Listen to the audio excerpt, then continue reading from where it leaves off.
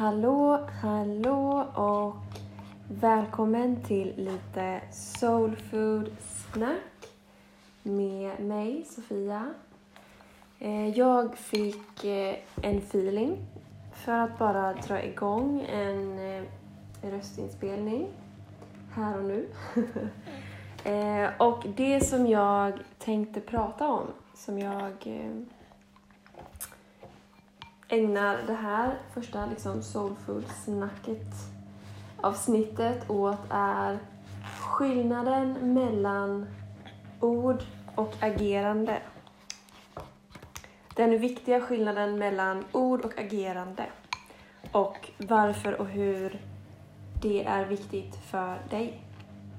Så igår kväll så poppade det upp ett citat i mitt huvud. Eller ett uttryck. Och det var: Ignore words and listen to actions. Och jag tror att när jag säger det här så kan säkert du som lyssnar tänka tillbaka till en situation i ditt liv. Kanske eller troligtvis en utmanande, tuff situation. Där du av olika anledningar ville verkligen ignorera handlingarna som du såg tydligt att någon annan gjorde mot dig eller i situationen. Och att du hellre ville höra orden. Du hellre ville tro på de fina orden eller de tröstande orden eller lugnande orden som den här personen säger till dig eller sa till dig i den situationen. Och i efterhand så har du troligtvis känt en väldigt stor besvikelse, klump i magen och också insett att du hela tiden egentligen hörde agerandet och vad agerandet sa om den här situationen, om den här personen i den här situationen. Och vi alla har varit där och det finns nog en anledning till det. För att på något sätt så behöver vi nog ändå ha gått igenom den processen av att verkligen ha önskat. Att verkligen ha velat att situationen ska vara bra. Jag tänker väldigt mycket på relationer, framförallt kärleksrelationer. När man vill ha hopp. Man vill tro på att en person säger till dig. Eller omvänt, att det kanske är du själv som någon gång troligtvis har sagt någonting och själv kanske velat tro på det. Någonting lugnande.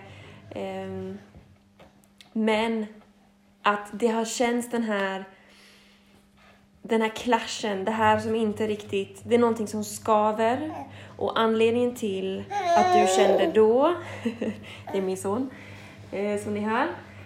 Anledningen till att det skavde. Det var för att du kände... Och du såg och du hörde agerandet från den här personen. Eller till och med från dig själv. För jag tänker att vi alla har både varit i båda parterna av den här situationen. Någon gång. Och säkert kommer vara igen någon gång. Men att man känner diskrepansen. Man känner vad det är som skaver. Man känner att det är något som inte går ihop sig. Och man känner det i magen. Rent rationellt så kanske man försöker övertala sig själv om att nej, men jag inbillar mig säkert och det är säkert lugnt. Vilket är ännu ett sätt som vi gör det här mot oss själva. Att vi vill tala om saker för oss själva, men vi känner det här som inte klaffar i magen. Vi känner något som verkligen skaver i magen. Och det är sättet som vi upplever och känner av när ord och handlingar inte överensstämmer. Och egentligen, det finns i grund och botten finns det inget fel i det här. För att det är en så väldigt mänsklig sak. Vi alla gör det, vi alla har upplevt det. Men å andra sidan så har vi så mycket... vi har så mycket så att säga att vinna. Eller snarare att vi har så mycket att ge oss själva. Så mycket gott att ge oss själva. Genom att vara medveten om det här. Att börja lägga märke till och se och faktiskt höra handlingarna. höra vad någon gör. Och sen, förhoppningsvis så har du relationer i ditt liv där det är naturligt att både ord och handlingar den största delen av tiden går ihop sig. Att majoriteten av tiden, det är som liksom den dominerande biten av relationen med dig själv, med andra. Förhoppningsvis så går majoriteten av, som sagt, gångerna så går ord och handlingar ihop sig. Att ord och handlingar går åt samma håll. Men den där klumpen i magen och den där magkänslan av att något är fel, något stämmer inte, jag känner bara instinktivt, det är lite kalla kårar. Man blir liksom nedstämd. Den känslan är så värdefull. Den betyder så otroligt mycket för att det är ditt inre och din inre vägledning som kommunicerar med dig. Och det handlar inte om att peka ut någon annan som dålig eller fel, för att som sagt, jag tror att vi alla också har varit den som har gjort det här eller gör det här. Så åt båda håll, notera och börja bli medveten om och när du själv gör det här. Och om och när människor i din närhet som det är tanken att du ska ha en förtroendefull relation med. Det här är liksom en basis för att en relation ska kunna bygga förtroende, inklusive med dig själv.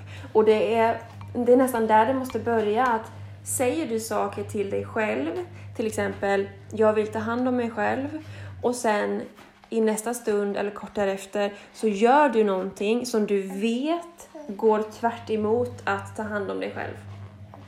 Alltså det gör vi ju alla, och det har vi alla gjort någon gång. Och det är därför jag menar att det handlar inte om att det här är något fel eller peka ut att man är fel för att man gör det här. För att, let's be honest, det skulle bara ta oss ännu längre ner i skiten att även gå och skuldbelägga oss själva. Eller gå och liksom bygga upp resentment mot andra. Men däremot kolla på, var kommer det här ifrån? Vad är det här för slags skyddsmekanism? Vad är det i grund och botten som väcker det här behovet av att inte riktigt vilja se verkligheten? Vad är det för slags... Man kan se det som en skyddsmekanism. Att du tror att det skulle vara för tungt eller för jobbigt för dig själv att då, om vi går tillbaka till exemplet, att börja ta hand om dig själv om du faktiskt insåg hur beroende av socker du är. Eller hur beroende av att sätta dig med mobilen och scrolla i en timme istället för att ta en promenad i friska luften. Om man tar en sån riktigt basic exempel, för det är de basic sakerna som är de viktigaste för oss. Det skulle troligtvis kännas och göra lite ont inombords att möta sig själv och verkligen inse att jag gör så här mot mig själv varje dag. Och att det känns jobbigt, det är egentligen bara bra att du tillåter dig själv att känna de känslorna. För det är den jobbiga känslan längst in i kärnan. Det är den jobbiga känslan som gör att du fortsätter sätta dig själv i någon slags illusionstillstånd av att säga en sak till dig själv för att lugna dig själv i stunden, medan dina agerande konsekvent och nästan sekunden efter talar om det motsatta. Så börja med dig själv, börja med ditt eget liv. Vad för saker säger du till dig själv som du kanske inte menar just nu? För att ärligt talat, om du har gått igenom ett väldigt tufft år, vilket en majoritet av världen har gjort, och det finns ju en djupare anledning till det, och det finns väldigt många vinster, även att det låter som en kontrast, det finns så väldigt många vinster i den här tuffa perioden. Men ärligt talat, om du har gått igenom ett jäkligt senaste år och bara är väldigt trött, då kanske du istället just nu behöver säga till dig själv att jag behöver få stänga av, jag behöver få ignorera för en stund allt som känns så jobbigt. För det du ändå gör i den situationen, Det du ändå gör i den situationen är att du ändå är ärlig mot dig själv att det här känns skit. Och det är den punkten som är den absolut viktigaste. Att du förnekar inte dig själv för dig själv. Sen kan vi absolut komma in på liksom andra perspektiv och lager av varför det inte är hållbart i längden. Att bara säga till sig själv, jag orkar inte just nu, så att nu ska jag äta mer av det här som jag vet att jag mår dåligt av. Det i sig är ju någonting som tar oss längre och längre ner. Att fortsätta med det resonemanget för länge. Vilket är ett snack för en annan dag. Så helt enkelt bara observera dig själv. Lyssna på dig själv. Lyssna på alla delar av dig själv. För ditt agerande. Nu måste jag avsluta här. Men ditt agerande är så viktigt. Puss och kram. Tack och hej.